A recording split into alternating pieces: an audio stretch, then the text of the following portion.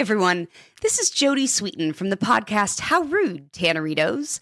I've been needing a quick getaway with my family, and the 2024 Hyundai Santa Fe is the perfect vehicle to take us there.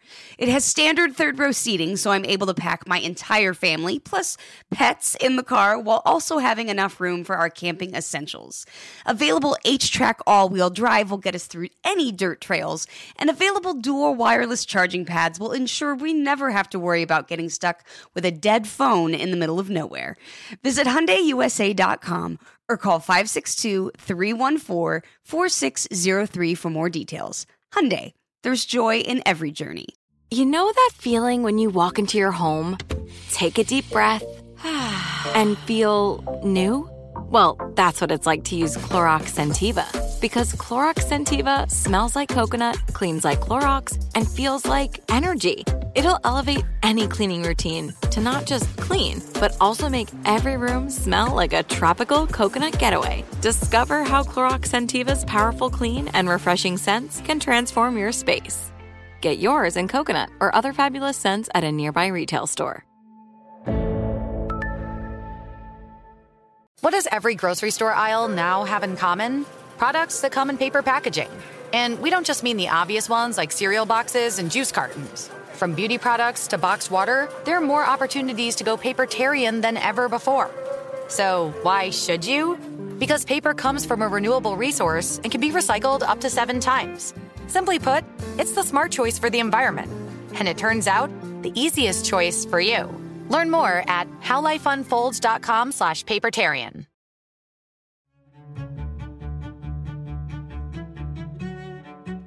You think about the early 70s, Equal Right Amendment, women marching in the streets. Women are just starting to integrate into firefighting and police forces. And I mean, there's still places in the country where if you're a school teacher and you become pregnant, you have to leave.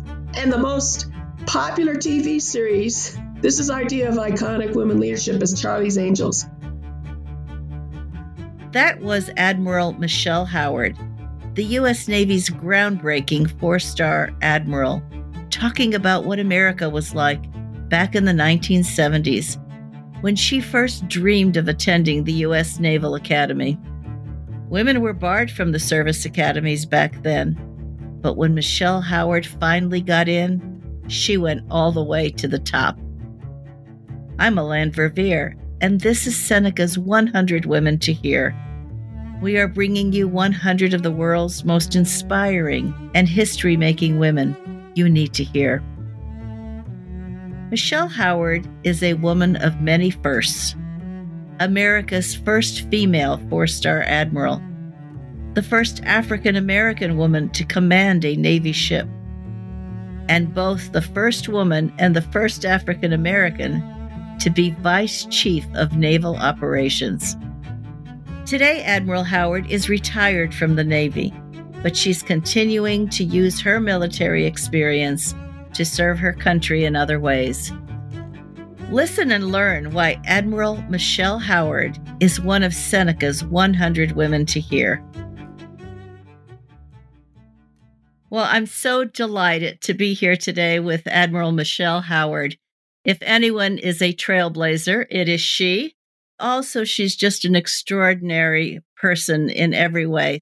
Admiral Howard, so wonderful to see you.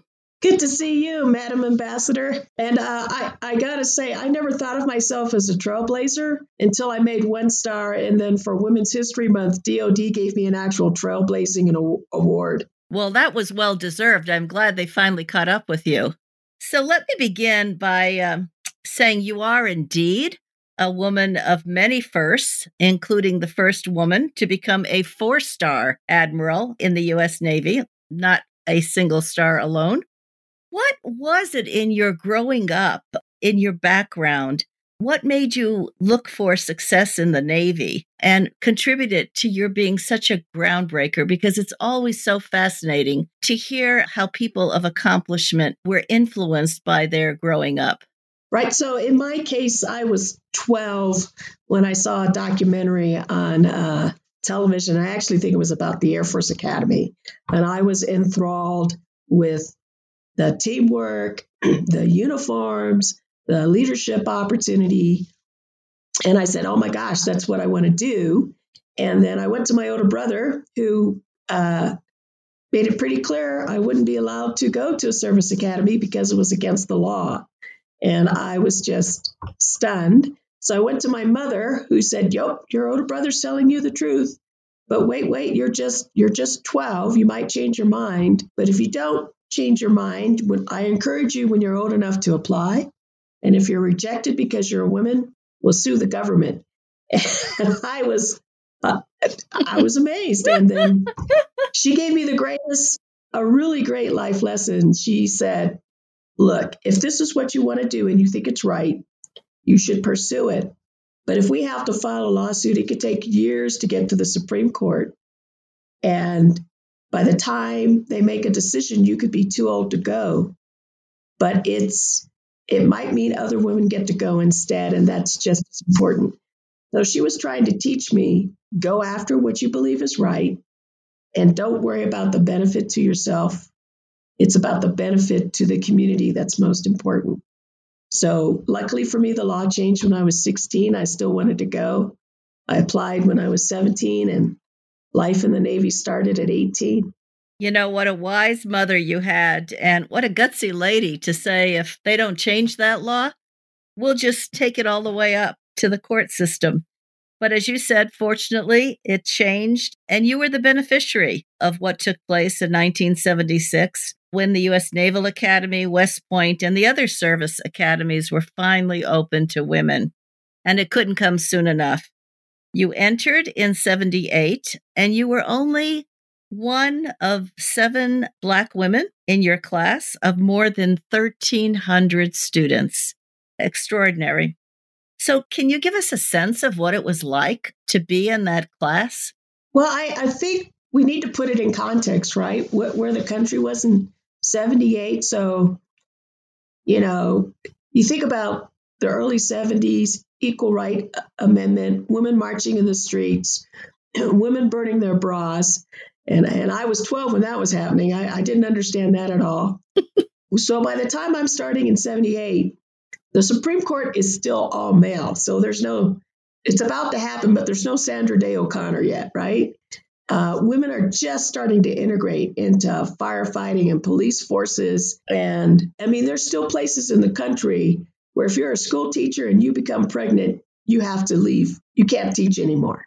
And the most popular TV series, this is our idea of iconic women leadership, is Charlie's Angels. So we're a befuddled country, I think, at that point. And so then, I'm in the third year group of women who've started Annapolis, and our seniors are the last all male class, and they are still angry and frustrated that this huge change has happened. And years later, there was a wise CNO who said, change is like a new pair of shoes. Change hurts your mind the way a new pair of shoes hurt your feet. But eventually, you get comfortable. And so we were at the hurt and mind stage, and many of the male midshipmen were acting out because of that. So it was a rite of passage, I think, for the women who were going through Annapolis during those years. So I'm in admiration of all my women classmates who basically, to me, survived and went on to become leaders in the service. Well, I know that just being at any of the service academies is quite challenging. And to be a change maker among a group of change makers must have brought its own challenges. I wonder, at any point, did you feel a sense of dropping out? I just can't hack this? Or were you just determined, set your mind to it, and ultimately prevailed?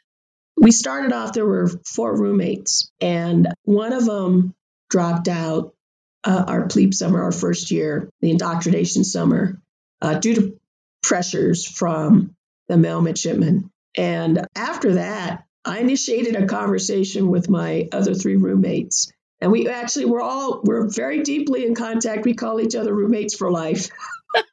Love it. And we made a pact that if any one of us was going to quit, we had to talk to the other three and convince them that we were quitting for personal reasons, not because we were being pressured. And I think that pact kept us together, and all four of us graduated. I love that. A pact among fellow students who were in a similar situation and supporting each other. There's great wisdom in that as well. So you went on to be the first African-American woman to command a ship in the United States Navy. And I think, I dare say, for most of us, we don't know what it means to command a ship. So could you tell us what those obligations are like? And then again, because you were a first, did that present any special challenges? The period of when I took command was about 5 or 6 years after the combat exclusion law had been repealed. So on top of me being the first African-American woman to take command of a ship, I'm in the first 5 women who've been selected to command a combatant ship that, prior to 94, we weren't allowed to serve on. And then when I took command, my XO, my number 2, just happened to be a woman. So now we're on a amphibious ship. The CO is going to be a woman, and the number 2 is going to be a woman. So what I was not expecting was the media attention.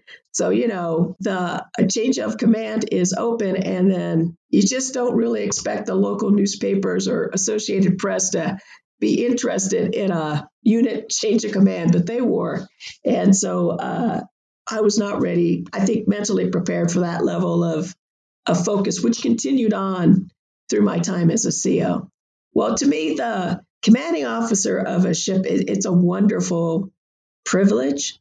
And it generally, for the Navy, it takes about 18 to 21 years of experience at sea to get to that level. And then you own everything. And that really hits home when you actually literally have to sign for this ship, this multi-billion-dollar asset. You literally have to sign for it. Oh my God. But the most important thing is the crew. You're responsible for the safe navigation and safety of that ship. So even before you talk about combat, just getting from A to B, properly driving the ship, and being underway and making sure the crew is, each individual member of the crew is successful at what they do. That's the leadership part, but it's also the very fundamental nature of you are responsible for these people's lives. So if you have a collision, sailors are going to die. And America has trusted their sons and daughters to you. And then on an amphibious ship, you generally have Marines. So the deployment I went on, I had about 260 sailors, and then we had about 300 Marines embarked. And then underway, you're responsible for all of them.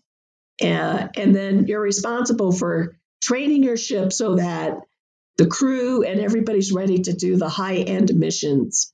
So whether it's maritime security operations or piracy operations, you as the CO have got to make sure your crew is trained and ready all the time.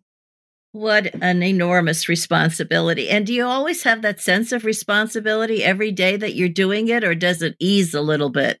No, you're never off duty, so to speak, while you're in command of the unit, because anything can happen at any minute of the day. It's not a 5-day a week, 9 to 5 job. It's more like a 5 to 9 job, 7 days a week, with an ability to take wake-up calls in the middle of the night if necessary.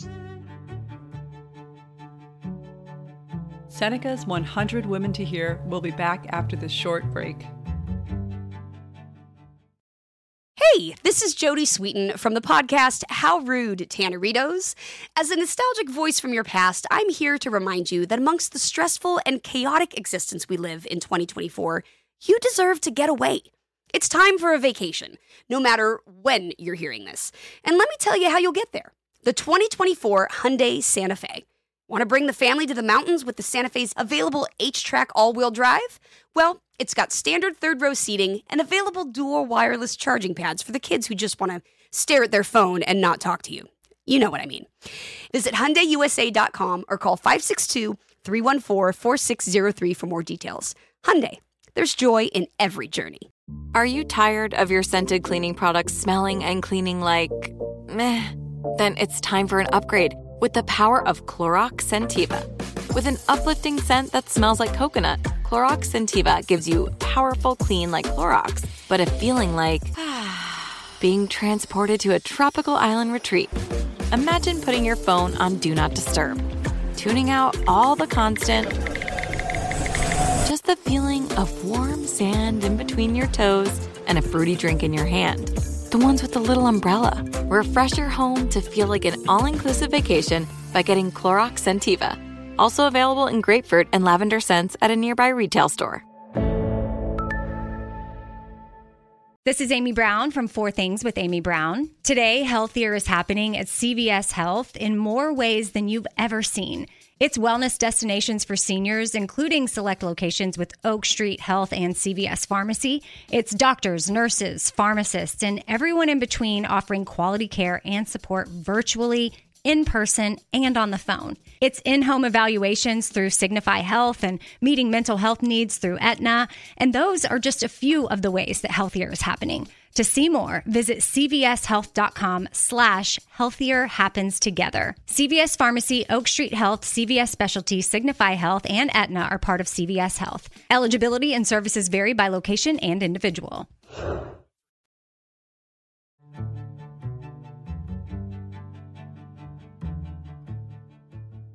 You mentioned leadership in the context of the ship and what you needed to do. And early on, you had mentioned, when I described you as a trailblazer, you said that your leadership was recognized after you got that first star. But you have won so many awards since for your leadership, all with good reason, needless to say.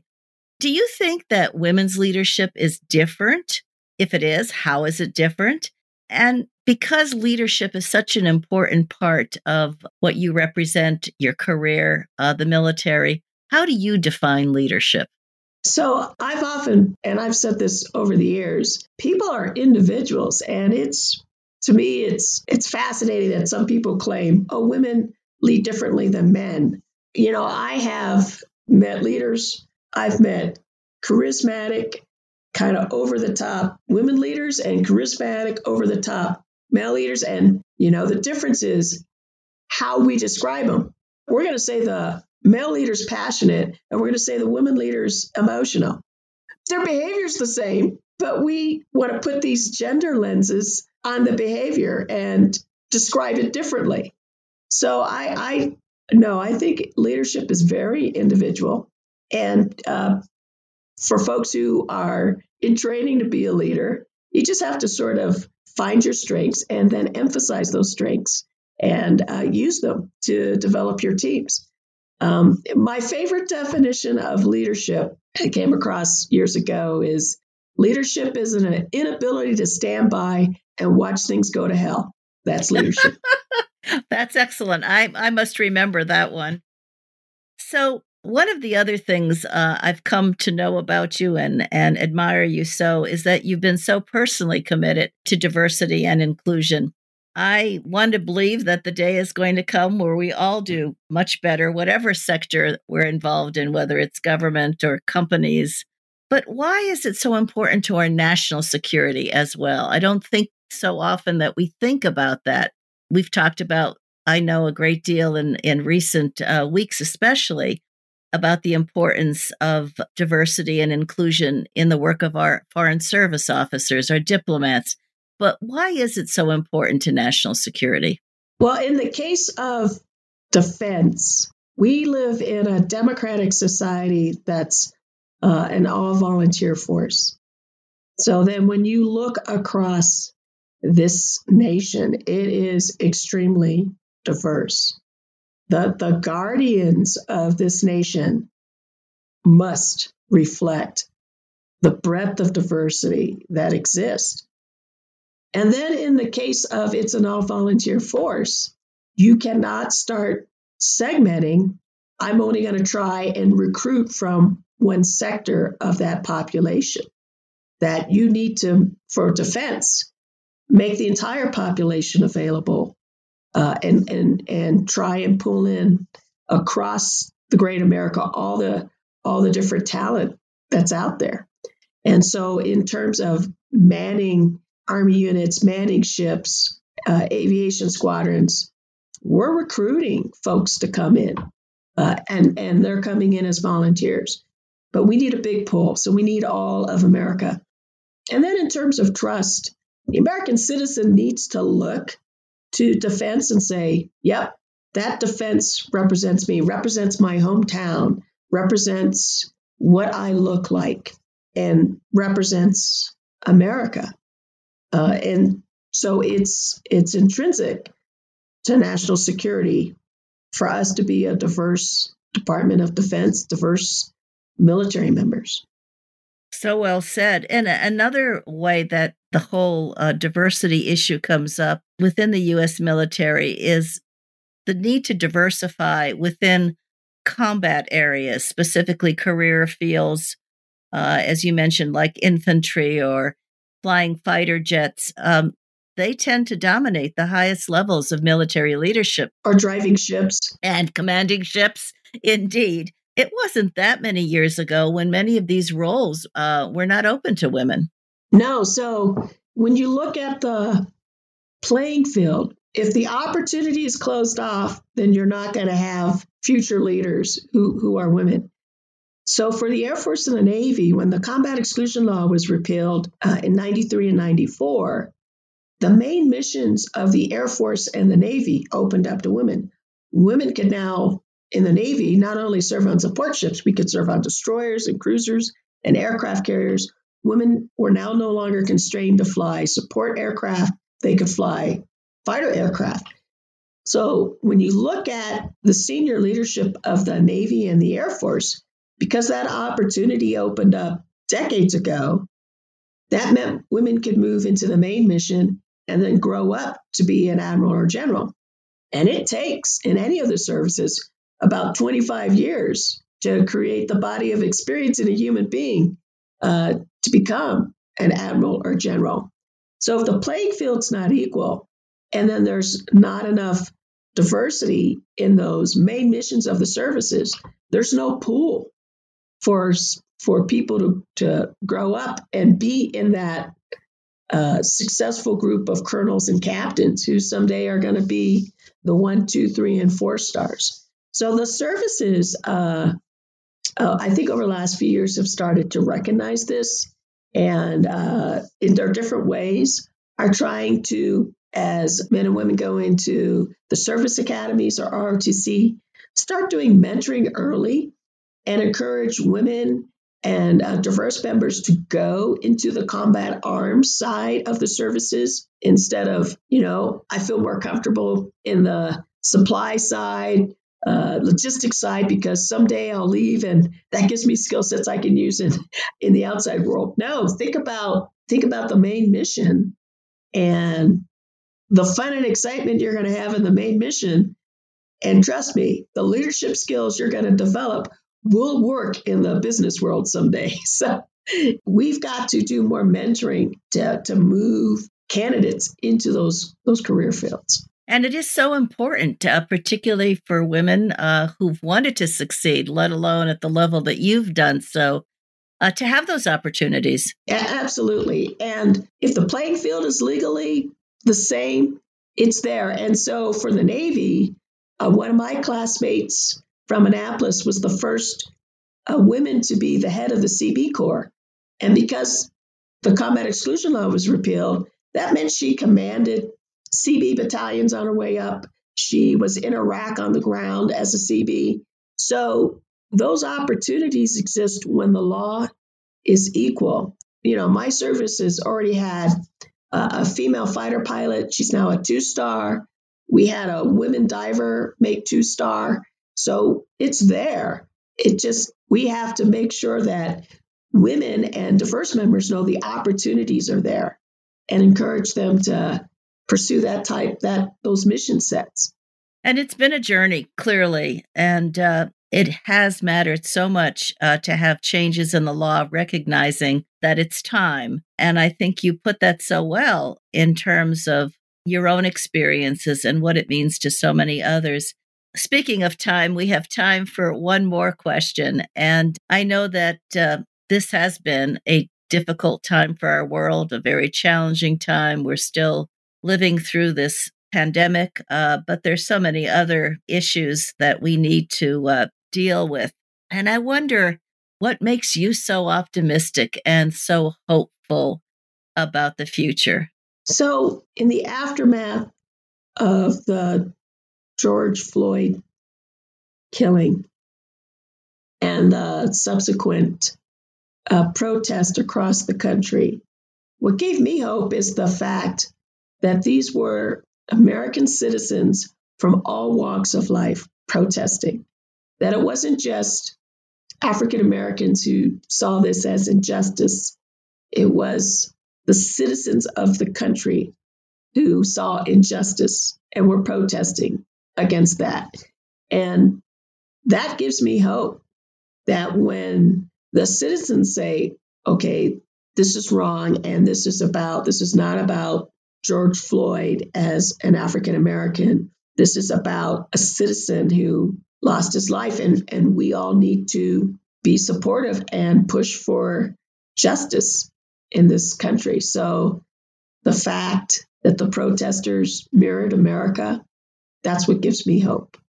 That's a wonderful insight, because I think for so many of us, seeing us come together at that moment, it didn't matter who we were or where we came from, what color we were, what ethnic background we had, but crying out for justice, coming together for justice. And it's so important in these times, especially. I cannot thank you enough. I'm sure that our listeners feel very privileged indeed to have had this moment with you, Admiral Michelle Howard. Truly, you are a figure in history now, and we're just grateful to you for your service to the country, but for everything that you represent in terms of your leadership. Thank you so much. Thank you. Our country is so lucky to have leaders like Admiral Michelle Howard. Here are 3 things I took away from that conversation. First, if you want to achieve something difficult, you have to take the long view. When she was just a child, Michelle Howard wanted to attend the U.S. Naval Academy. Women were barred from entry in those days. But her mother told her, if you know it's the right thing, be prepared to fight all the way to the Supreme Court, not for yourself, but for the benefit of others. Second, when women stick together, they can accomplish anything. When Michelle Howard did get to Annapolis, she was just one of a handful of women there. She and 3 other women made a pact to support each other, and all of them graduated. Finally, diversity makes our military stronger and our country safer. As Admiral Howard says, Americans need to be able to look at the military and say that defense represents me, represents my hometown, represents what I look like, represents America. Tune in next Tuesday to hear about our next featured woman and discover why she's one of Seneca's 100 Women to Hear. Seneca's 100 Women to Hear is a collaboration between the Seneca Women Podcast Network and iHeartRadio, with support from founding partner P&G. Have a great day. Hey everyone, this is Jodie Sweetin from the podcast How Rude, Tanneritos. I've been needing a quick getaway with my family, and the 2024 Hyundai Santa Fe is the perfect vehicle to take us there. It has standard third-row seating, so I'm able to pack my entire family, plus pets, in the car, while also having enough room for our camping essentials. Available H-Track all-wheel drive will get us through any dirt trails, and available dual wireless charging pads will ensure we never have to worry about getting stuck with a dead phone in the middle of nowhere. Visit HyundaiUSA.com or call 562-314-4603 for more details. Hyundai, there's joy in every journey. If a new house is on your wish list in the next 5 years, grow your savings faster and experience your dreams with an Ohio Homebuyer Plus account from Kemba Financial Credit Union. A savings account specifically designed to save for a new home where you can earn 7% APY, a $500 matching bonus, and a $1,500 mortgage closing cost credit. Learn more at Kemba.org. Offer expires March 31st, 2025. APY equals annual percentage yield. Restrictions apply. NMLS 292230. Equal housing lender. Federally insured by NCUA. Hey, it's Bobby Bones. Are you looking to build this year? If so, there is no better time than right now to start planning and to get your spot on the construction schedule. If you need a garage, a stall barn, a storage for vehicles, RV, boat, collectibles, or even a shop for your farm, hobbies, or car restoration projects, visit MortonBuildings.com and start your construction process. With superior materials, craftsmanship, best-in-class warranty, Morton Buildings are made to last for generations. At Morton, the difference is in the details. From their cutting-edge innovations to their craftsmen in the field, they are dedicated to surpassing expectations. Their legacy of excellence spans more than 120 years, and Morton Buildings is 100% employee-owned with more than 250,000 satisfied customers. That means they're the industry leader you can trust. When you choose Morton, you'll experience quality at every step of the building process, starting before the walls even go up. Visit MortonBuildings.com to get started today.